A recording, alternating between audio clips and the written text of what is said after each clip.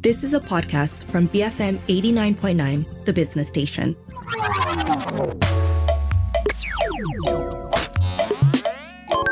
Hi, I'm Hanif Baharuddin and this is GG Well Played, BFM's video game show. We're at the end of October, which means that it's time for Jonathan Leo, content director at kakuchopore.com, to join me for our monthly run-up.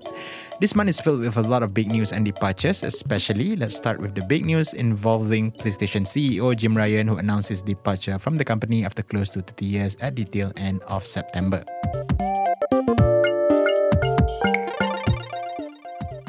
Yes, PlayStation leader Jim Ryan, yes, he announced his retirement and he doesn't have any further plans basically, although there is some tiny rumor that all those live services plans that he had, all 12 of them, yeah, I think there's the future for those games are kind of shaky at this point in time because he actually announced them the past few years or so.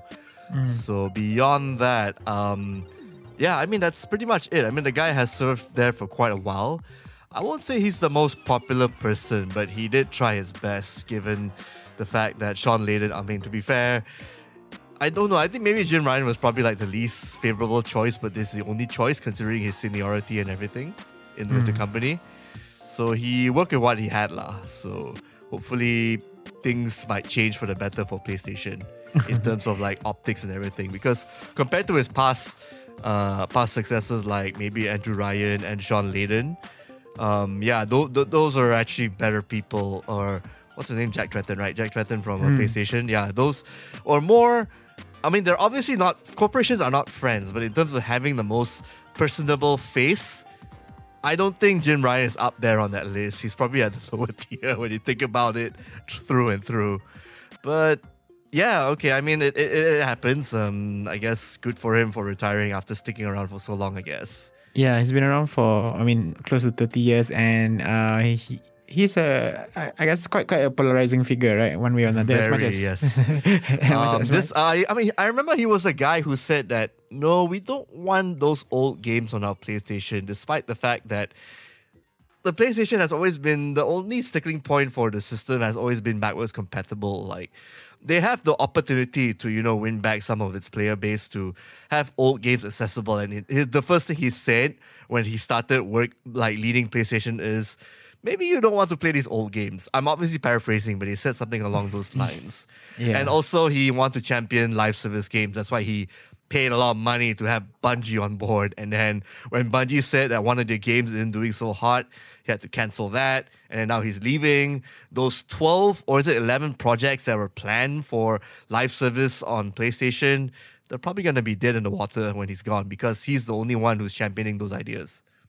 Will that be among the things that he'll be remembered for? More negatives than positives? Actually, more negatives. I cannot think of a single positive thing. I mean, I don't know, like people like Sean, people like Jack and all that, they were more like the faces you remember when it was the good times for PlayStation, especially around the PlayStation 4 era. Jim Ryan, of course, I guess he's a PlayStation 5 guy, and yeah, I'm really struggling to think what good things he has done. I mean, there's more negatives than positives, but yeah, sure. Yeah. I mean, at least the company isn't dead and PlayStations are being sold. And we get... Okay, I think it was also the guy who wanted to have remakes happening for games that have been around for 5 years. Like The Last of Us remake. I do not think anyone else apart from him and the Suits wanted a remake of a game that came out like, 5, 6 years, 7 years prior? That's available on PS4, mind you, and could probably run better on the PS5. So it's a bit strange why he made those decisions. So I just hope better decisions are made lah, in terms of like what new games are coming out. And maybe we don't need to spend like $20 million or a marketing budget on AAA games. You can probably, make sure the money goes elsewhere. Yeah, so Jim Ryan will officially retire next year in March 2024. Hiroki Totoki, Sony Group Corporation President and Chief Operating Officer, will be taking over as an interim CEO starting the 1st of April 2024. Interim meaning that they will hire another person after Hiroki head, Totoki? Yes. Oh, okay. Someone outside or inside is not really certain, but Yeah, I mean PlayStation will be fine, obviously. It is a big company that's been around for a while, and just because one head leaves doesn't mean it's the end of the world. No, of course not. They probably have like what 5-year, 4-year plan they have to follow through. They just need to find the right head to get it moving, get it set in motion and everything. All right. Sticking with Sony and one of its biggest studios, Naughty Dog, they've decided to lay off some developers. What's happening there? Yeah, so according to a Kotaku expose, Naughty Dog is the latest studio to lay off employees with at least 25 contract workers being let go at the end of this month, October. That same report stated that The Last of Us multiplayer shooter spin-off is going to be in trouble and will be put on ice, according to sources close to Kotaku. And yeah, this is actually the factions mode that was supposedly planned for Last of Us Part 2 and Part 1. I mean, for next gen and current gen. But again, this news all happened after that whole announcement with Jim Ryan retiring, and it is clearly linked to the 12 live service game plan because this Naughty Dog game is actually one of them.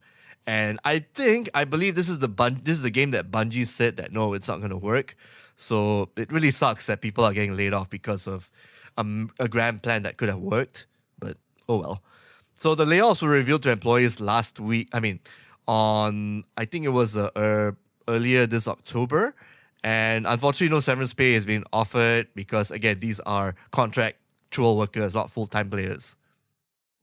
Yeah, so it's kind of sad seeing that. I mean, they're struggling to actually release this expansion, right? More like a standalone game. It's a standalone it's supposed to be standalone, shooter, yeah, like multiplayer. Basically, player versus player in teams and everything. You got to craft stuff. You got to hold the fort and then defeat other players in the Last of Us action combat engine. So it was pretty fun back in the PlayStation 3 days. And I don't know why they didn't bring that mode forward. It's kind of strange. So, well, I guess this was their plan, and then it's now on hold for now. Yeah.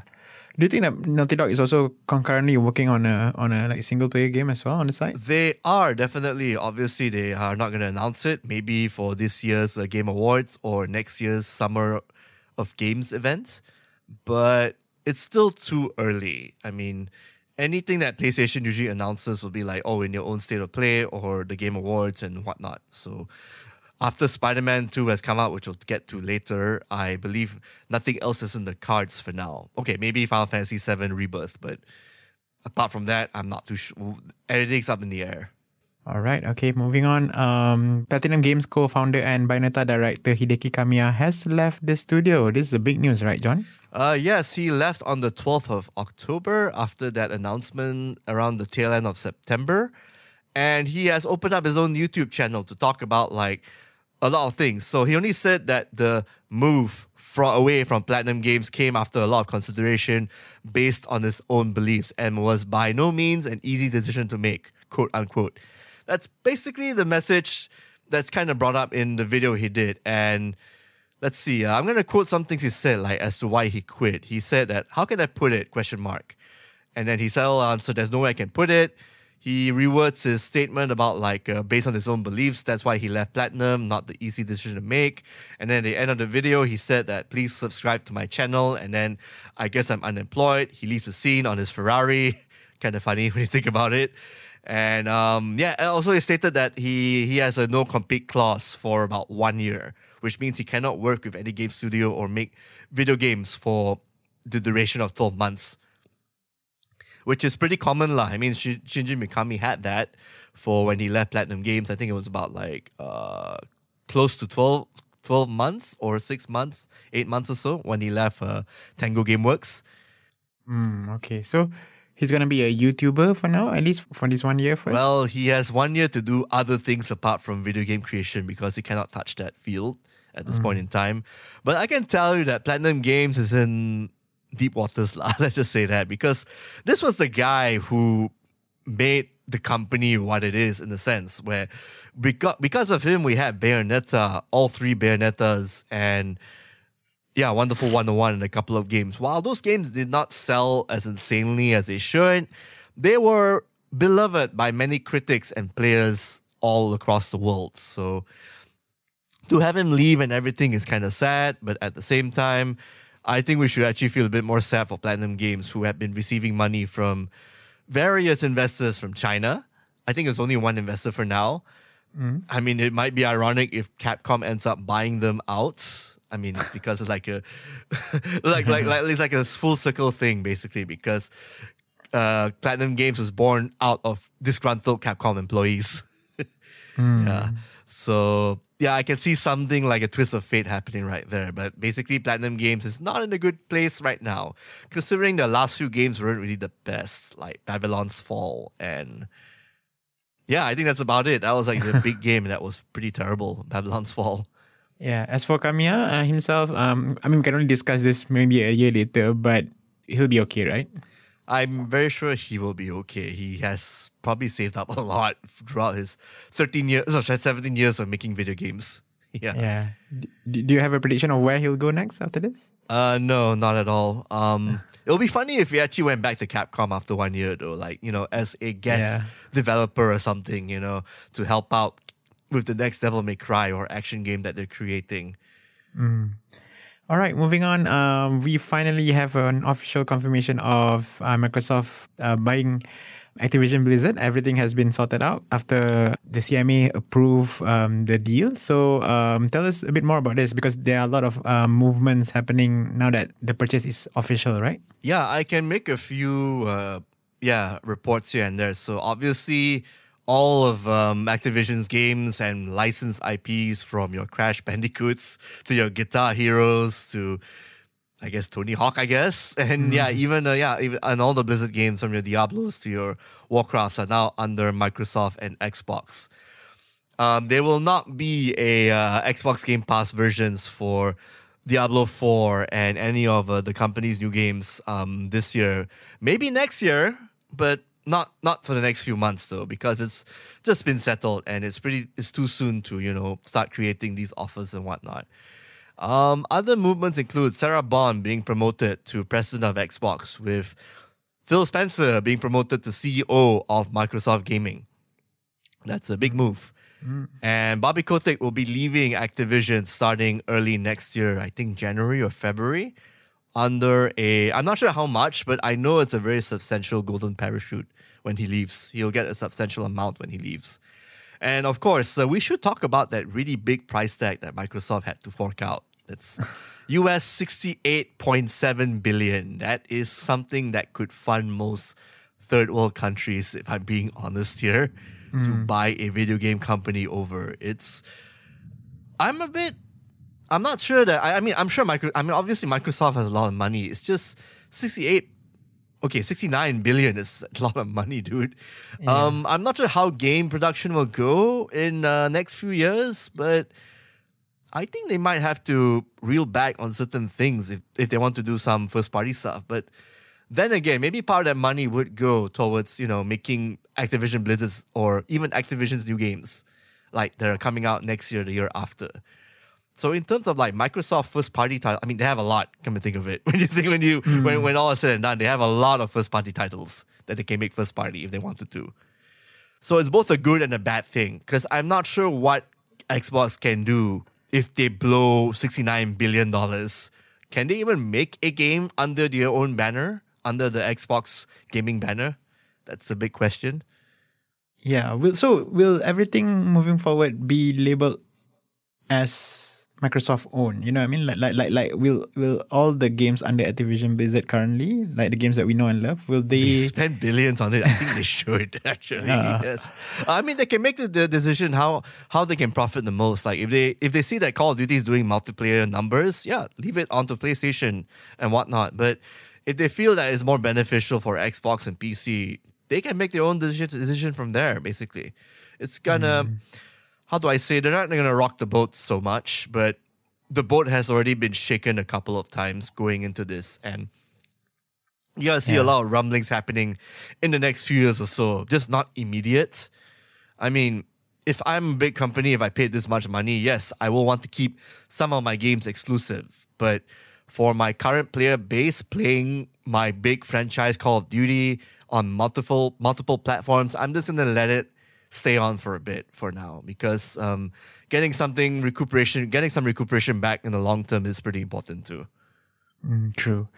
Staying with Microsoft, or rather Microsoft own studio, Bethesda's longtime publishing head Pete Hines has left the company as well. Yeah, he has worked with Bethesda and ZeniMax for 24 years. He announced his retirement on Twitter, appropriate considering that Starfield has finally shipped. He felt that it was the right time to leave. And this decision was made shortly after the Activision Blizzard buyout from Microsoft. So I won't say it's probably coincidence, but at the same time, it's something that he's been planning for a while. I mean, he has had a pretty insane run. I never met the guy personally, but I've heard some good things and some bad things, where he's the kind of guy who's friendly, but he will blacklist you if you are seeing a lot of leaked a bunch of stuff from Bethesda and some of their studios, like Kotaku did for, I think, Arcane Studios and a couple of other companies here and there. So he has a bit of a vendetta or whatnot, but I can tell that he's been around long. He's the PR face and everything. So 50-50 lah, basically. Loyalty to the company and all that. So he will be missed. Another influential figure in the gaming scene, right? Yeah, you could say that. I mean, he's usually the go-to face when it comes to speaking about Skyrim or any of the Bethesda games back in the day, Fallout 4 and whatnot. So he has to be that face next to Todd Howard. So between him and Todd Howard, they would exchange places in terms of doing PR work and whatnot and interviews. So it worked out just great lah, I guess. Sticking with Bethesda, their Fallout franchise has decided to expand its reach, and they've decided to come up with a TV series. Can you tell us a bit more about this? Yeah, sure. The Fallout TV series will be coming out on Amazon Prime Video and will begin streaming on the 12th of April 2024. So the announcement came out on Fallout Day on October 23rd. It had a nice little post of the Pip-Boy from Fallout, the mascot. No, sorry, Vault Boy, with the thumbs up and everything, with the streaming date in in green and everything, just like how it came out from the Pip-Boy from Fallout, the device. So the stars include Ella Purnell from Yellow Jackets, and I think she voiced Jinx in Arcane League of Legends. Walton Goggins from Justified, I think he might be playing one of the ghouls, I think. Michael Emerson from Lost, Zach Cherry from Severance, and Kyle MacLachlan of Twin Peaks. So I'm interested to see which character Kyle MacLachlan will play in this Fallout show. But I'm going to guess it's going to be like a bunch of mini stories that combine together, or maybe you'll follow one story of the Vault Hunter who came out from one of the vaults after the Fallout and everything, and then exploring. And it'll be like a self-contained episode, like Mandalorian. I think that structure of the Mandalorian will make a lot of sense, like standalone stories, and maybe for the final 2 episodes, it'll be connected. Because the Fallout universe is begging to have a TV series because of its gripping story tale and its narrative and the trappings of the world and the fighting and the violence and everything and the twisted storylines. With the best being Fallout New Vegas, it has one of the best storylines. So if anything, the Fallout TV series can probably take a few scripts and storylines from Part 1, Part 2, 3, 4, and what's the other one? Oh yeah, Fallout New Vegas. So any of the stories, or maybe even bring in 1 or 2 of the old school writers and the creators like Tim Kaine, some of the fellows from Obsidian, and Leonard Boyarsky, a couple of those guys coming in to pitch in like a supervisor or one of those guys, creative consultants, to see where the story goes. Because there's a lot of potential to see a pretty cool Fallout TV series. If current video game adaptations are of, any indication, and they've been really good so far, right? I mean, you did like The Last of Us show that came out earlier this year, right? True, yeah. But it's just that it's going to be another post-apocalyptic show. Yeah, this one has a bit more dark humor and, like some dark comedy, twist storylines, and there's a bit of comedy and levity in between the seriousness and everything. So it'll be a good balance where Last of Us is totally serious. So there's a huge way of how they tell their storylines and whatnot. Like Mandalorian has like half comedy, half serious. It's like an epic storyline of a guy taking care of a little kid, right? Like Lone Wolf and Cub, but Star Wars. So it can go around that same route, humor, balancing comedy and drama. All right, yeah. And Todd Howard will also be involved in this. He'll be the executive producer. His company owns the license, so yes, he has to. Yeah. So this series will premiere on the 12th of April 2024 via Prime Video. So we're looking forward to it. And last but not least, another news. Ubisoft stuff, yes. Involving one of your favorite game series, I suppose, even though it hasn't been released yet. Well, we'll talk about the first one. Ubisoft game Call of Duty Killer X Defiant will be delayed to an unspecified date because Call of Duty Modern Warfare 3 is coming out. And I don't think Ubisoft said that they wanted to release X Defiant as like the Call of Duty replacement. But because Call of Duty Modern Warfare 3 has plans and there's a whole Activision buyout thing, they're going to delay this game indefinitely, despite the fact they had a public playtest here and there. So I guess maybe after the Call of Duty season has waned out, within the October, November, December onward, maybe they can release X Defiant another time. Because it is meant to be a replacement. So to have your replacement coming out with the real deal might be, suicide on Ubisoft's side. So maybe they don't want to have another Hyperscape or live service game fiasco happening, right? So yeah. So they want to protect their X Defiant baby. Speaking of other failed projects, We Are Skull and Bones being delayed again to January to April 2024. I'm surprised I have not heard anything about the Singaporean government suing Ubisoft yet, but maybe they worked out a deal behind the scenes for all you know. But yeah, even despite the fact that there was actually a preview, a beta of the game that came out a couple of months ago, which kind of reviewed poorly, I might add, based on different sources here and there. The Ubisoft multiplayer pirate game will be delayed. It'll come out between January and 31st March 2024, according to a new Ubisoft fiscal earnings call late this month. So, yeah, for those who don't know, the game was actually announced in E3 2017 and was planned prior to Assassin's Creed 4 Black Flag coming out. It also had a 9th March 2023 release date, which was obviously pushed back. Yeah, I don't really know what to say. But at this rate, do you think gamers are actually looking forward to even playing the game? Not. They're moved on. They have moved on, definitely. I don't know why this game is still sticking around, but yeah, sure, if it's out, it's out. Maybe they can have like a ninja release or whatnot. But as far as I know, I'm surprised there hasn't been any repercussions yet from the people who are actually funding or giving grants to Ubisoft Singapore, or Ubisoft for that matter, for this project. Yeah. But okay, I guess we can talk about Ubisoft later in another segment. True. All right. I'm actually looking forward to your review of Skull and Bones eventually when it will when it will be released. Maybe if, not so much when. That was Jonathan Leo, KKP's content director, rounding up the biggest news in October. Coming up, October releases, including Spider-Man 2 and Super Mario Bros. Wonder. Stay tuned, you're listening to GG Well Played on BFM 89.9.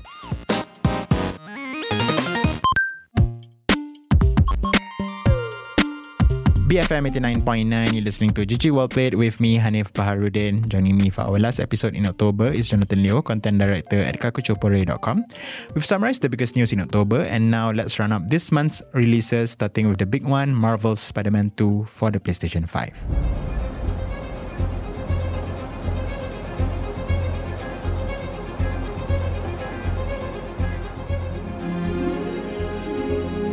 Marvel's Spider-Man 2 is the obvious sequel to Marvel's Spider-Man and Marvel's Spider-Man Miles Morales.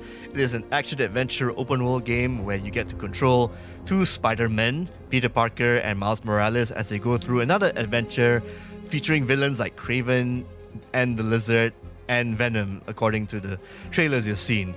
So the story is, I guess you could say it's like a couple of years after Miles Morales and the first Spider-Man game, and it's a continuation of that.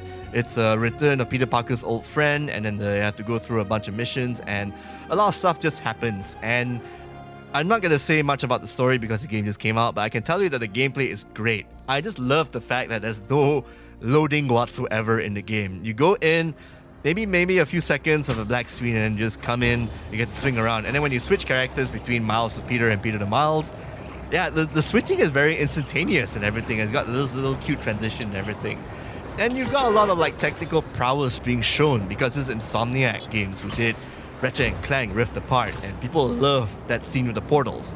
You'll see something like that in the game eventually, but yeah, the fact that it just goes on seamlessly and you can go through a lot of the game in like 20 hours or so just shows that you don't need to have like a 50 or 60 hour bloated experience to have a great game. All you need is just 20 hours, great writing, great story, and great action.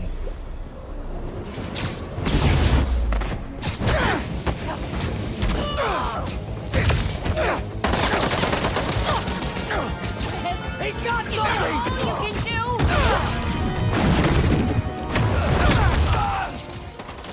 I can tell you the combat here in this game is so much more improved with many gadgets, tricks, and skills to the point where I'm like, you know what? I don't feel like doing stealth. I'm just gonna go in, just knock one guy out, and fight all the rest of the enemies coming in wave after wave because combat is just so much more fun. More spot on, and you have a parry button. It's something that Insomniac took from other action games, but it's definitely needed considering the fact that you could actually play this game from start to finish without getting hit if you're really good, which is great. I mean, you got so many skills and options to play the game, the dodging and the parrying and the swinging and the... Peter Parker has this little cool gadget coming out from his back, like the Iron Spider mechanic, and Miles Morales has his Venom powers and his invisibility and whatnot, and other special powers he gets later in the story. But the whole point is, yes, this game is worth buying a PlayStation 5 for.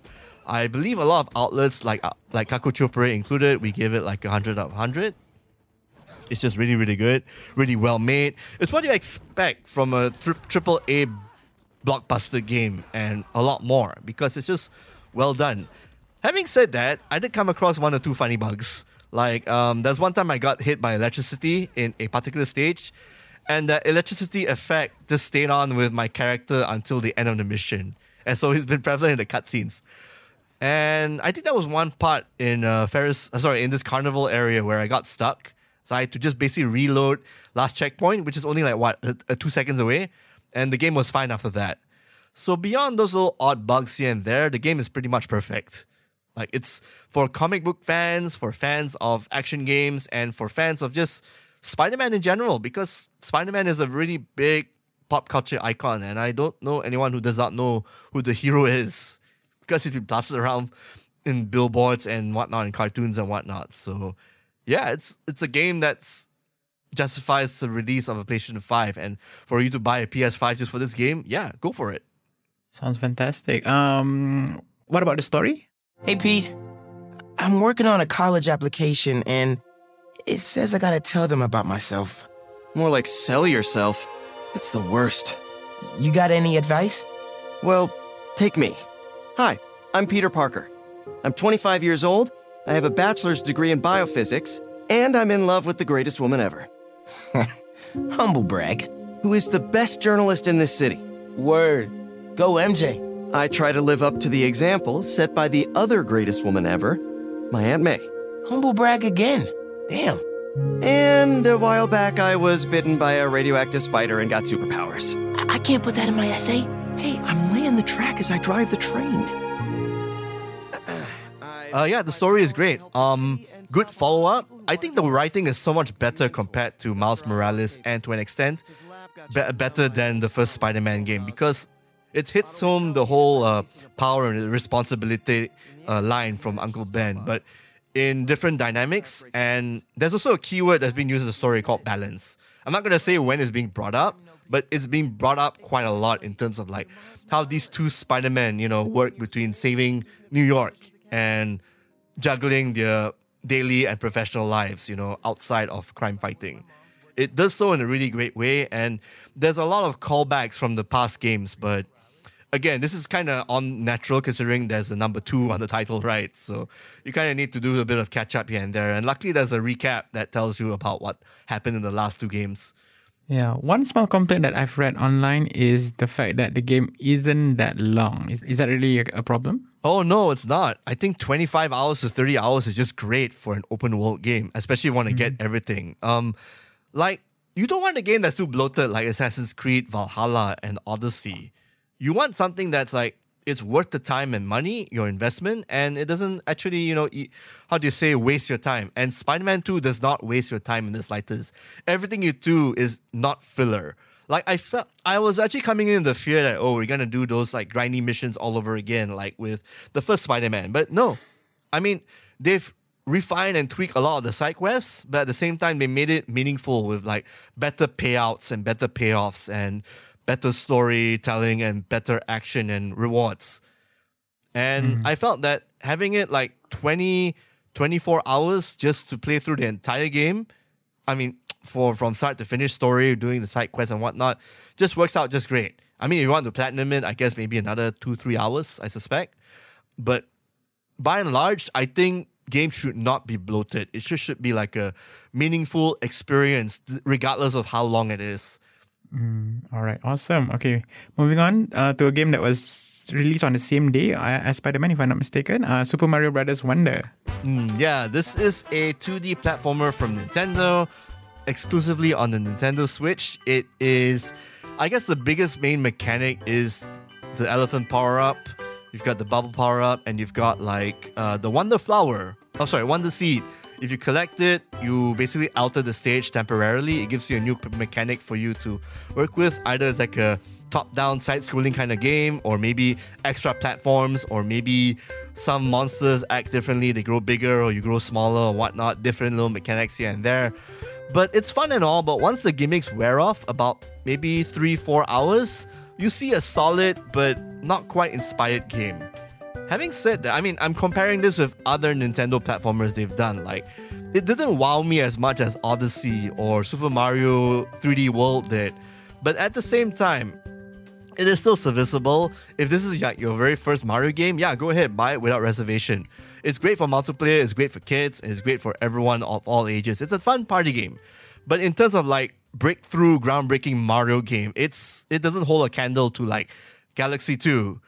What else? Mario 3D World or Super Mario World or what else? Yoshi's Island especially. I mean, I think that whole Wonder Seed mechanic was taken from Yoshi's Island when you get high and everything. But like, it's a fun little gimmick. Don't get me wrong. But that's all it is. It's like, it doesn't really hold much attention for me as someone who has appreciated its games from the 90s and whatnot. It's fun. That's all I'm going to say. I mean, I'm not saying it's like the best among the best, but it's still like, again, you could do worse. I mean, I think I give it like a 6 out of 10 or 7 out of 10, but it's around that mark. I don't know if it deserves all those praises the magazines have been giving or the outlets have been giving, like 9s to 100s. It's insane. This is, I feel like this is everybody's first Mario to give it that high of a score.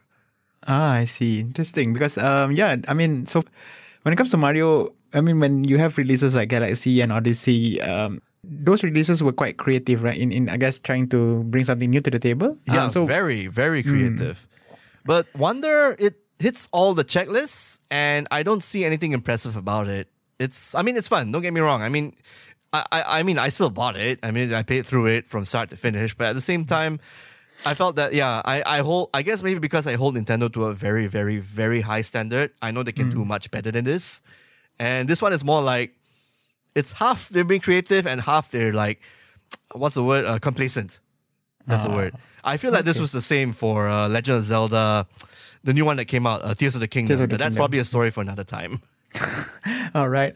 From one platformer to another, Sonic Superstars, new release from Sega. How's this game? Yeah.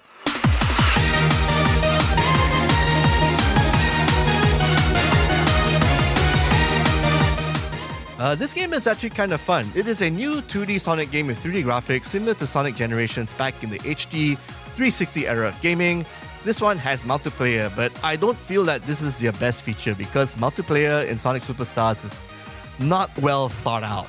Having said that, because when you focus on one character and the fact that the game is a very momentum-based, speed-driven game, you're going to be having one character careening out of the screen and everyone else has to follow suit. And it's going to be really hard to keep up compared to maybe something slower like Mario Wonder.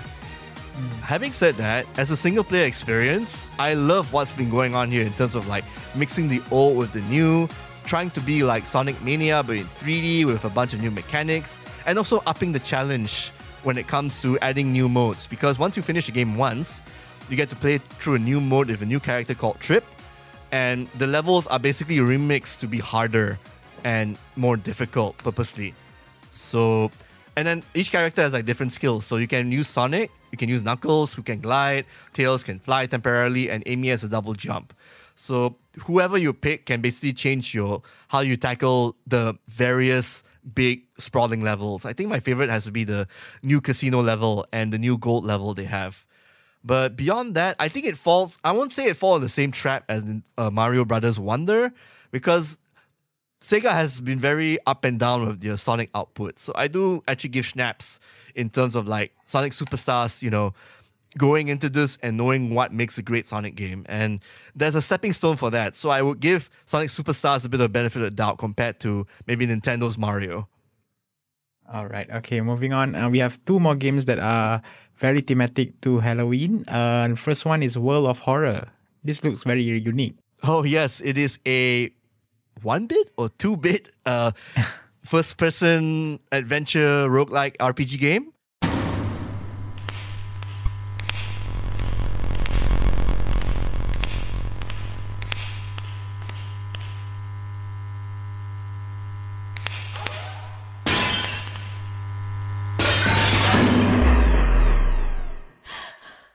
Where you play as a student who has to solve 5 different mysteries, collect the keys from those mysteries, and go to a lighthouse door, open it, and stop the summoning that's happening, because you know that a giant cosmic horror is happening. So the thing is, it's played like a roguelike, and all your cases have different outcomes and different modifiers. Like when you make a choice, you either get a buff or mostly a negative. And you have to get through each of these in one single run. If you lose your sanity, your reasoning in any of these cases, or you die halfway, you have to start all the way from the beginning. But luckily, this isn't like a 5-hour game. You can basically complete one case in like maybe 10 minutes or 20 minutes. Think of it like Hades, except in a first-person, 1-bit adventure Shadowgate kind of style, kind of title. And if you really love the works of Junji Ito and H.P. Lovecraft, you will love the artwork and the writing of this game. I highly recommend it. Okay, my only issue is probably the repetitive combat, because you solve every different combat the same way. You build up attacks on your turn, you stack them up in a bar, and then you press confirm to unleash your attacks. And you basically do this until one of you dies. And that's pretty much the entire combat sequence. But to see the graphics and the atmosphere, experience everything, that's all top tier. I would highly recommend this indie game despite the repetitive combat. I feel that the combat is just a trial to go through divine trial and error. Whereas the entire story, the trappings, and finding out what happens at the end of each mystery to see the outcome and the graphics and everything is your reward lah, basically. So it's a lovely, remarkable horror experience. You said that it's a roguelike game, technically. But does it have a replay value? Oh, yeah. A lot of replay. I mean, you will probably die in your first run, so you'll probably retry over and over again, because you will know what decisions to make that actually boost your stats, or which questions or which areas to avoid when you make decisions. So, I mean, some things can be random, of course, as the nature of a roguelike, but you will get more permanent upgrades or whatnot throughout your many, many playthroughs. So you will eventually conquer the entire game in one sitting. But just a matter of how many times is really up to you, how lucky you get as well too. All right. Okay. Last but not least, a game that was just recently released last week, Alan Wake 2.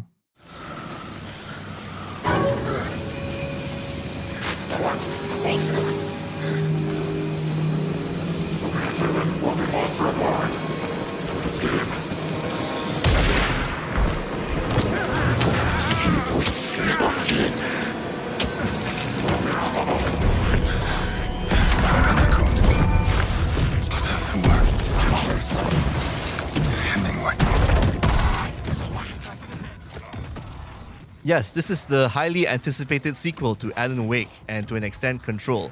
So this is a game made by Remedy Studios. They have made a lot of third-person action, supernatural titles, and this is the return to survival horror. It's a lot more restrictive. It's a survival horror narrative-based game. It feels quote-unquote novel and risky. It's done with a lot of I feel that the game's writing itself is done with a lot of confidence and has its vision concerning the writer Alan Wake and the storyline of the other character, a policewoman who somehow the stories intertwine together. And I didn't actually play a lot of it yet. My writer has reviewed it. He said he actually finds it really great. And the end result of the game is definitely something that you don't want to miss. Let's just say that. It's a game that's steep, very meta. It is very, unique. and very immersive. But at the same time, there's a lot I don't want to spoil in that sense because it's a very story-driven game. All you need to know is it's a third-person survival horror game. And it's better to go into Alan Wake 2 blind because of its many surprises and its many deviations from the norm in gaming storytelling. And I do feel that it is definitely a long-awaited sequel for everyone waiting for a sequel, a follow-up to the first Alan Wake. Okay, let's move on to two shows that we're going to review as well. I forgot about that. Yes. Yeah. Let's start with the first one, Captain Laserhawk, a Blood Dragon remix. Yes. It's a production by Ubisoft. Yeah. So it's actually done by a French animation studio. And of course, Ubisoft were handling the film distribution side. So it's about a cybernetic warrior called Dolph Laserhawk, who has been betrayed by his partner in crime and actual partner.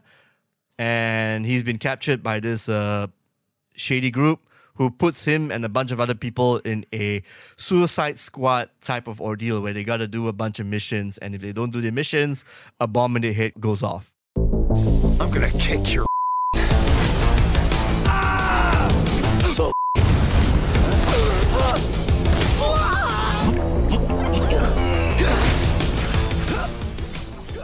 So it's 6 episodes on Netflix. It features a lot of Ubisoft characters and cameos and references in a dark sci-fi dystopian world ruled by a mega corporation called Eden. So one of its standout moments is the portrayal of 90s Ubisoft mascot Rayman.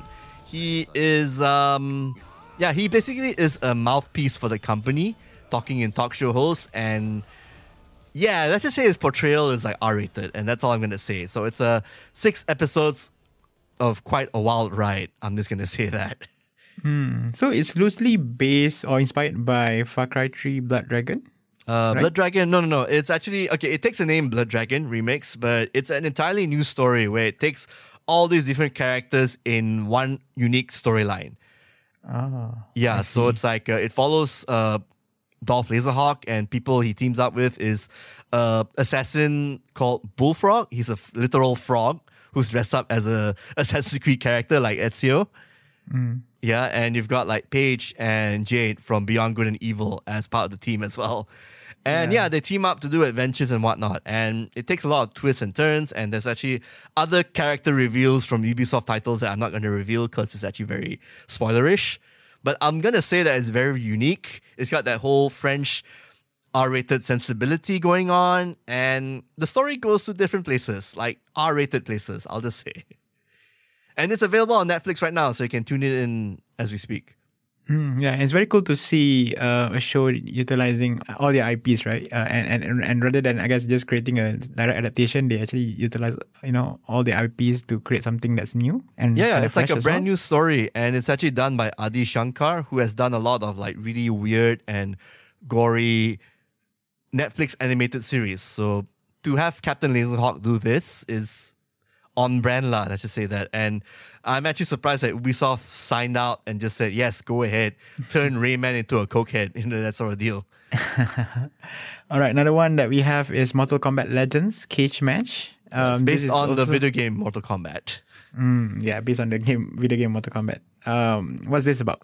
Give me that scroll! One hero will rise. You need to stop hitting people! Enough! Oh, We need you for the Brotherhood. this club sounds great. Where do I sign? Screw you! What the? Joel McHale, WWJCD. What would Johnny Cage do? Jennifer Grey, You still don't get it, do you? I'm starting to. and Gilbert Gottfried. This is your lucky day.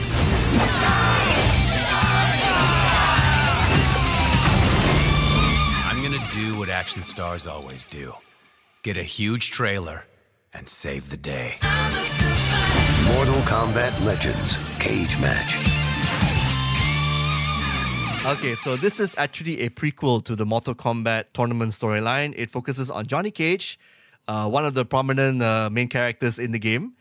It's set in the 80s, and it's about him finding his missing co-star, Jennifer, while on a shoot for his possible hit movie called Ninja Mime. So I think this is actually an in-joke that people wanted to see pay off, because throughout the games from Mortal Kombat 9, Johnny Cage has been mentioning about his movie Ninja Mime that brought him to stardom. So this is actually the first time we actually get to see bits and pieces of the film in action as a starting part of the film. And the movie stars Joel McHale as Johnny Cage, Jennifer Grey as Jennifer, and I believe Kelly Hu voices Ashra, who's actually one of the characters from Mortal Kombat. She is actually the white hat girl. She dresses in white from Mortal Kombat 1. She's like a demon trying to be a human kind of character. So she plays a role in this prequel.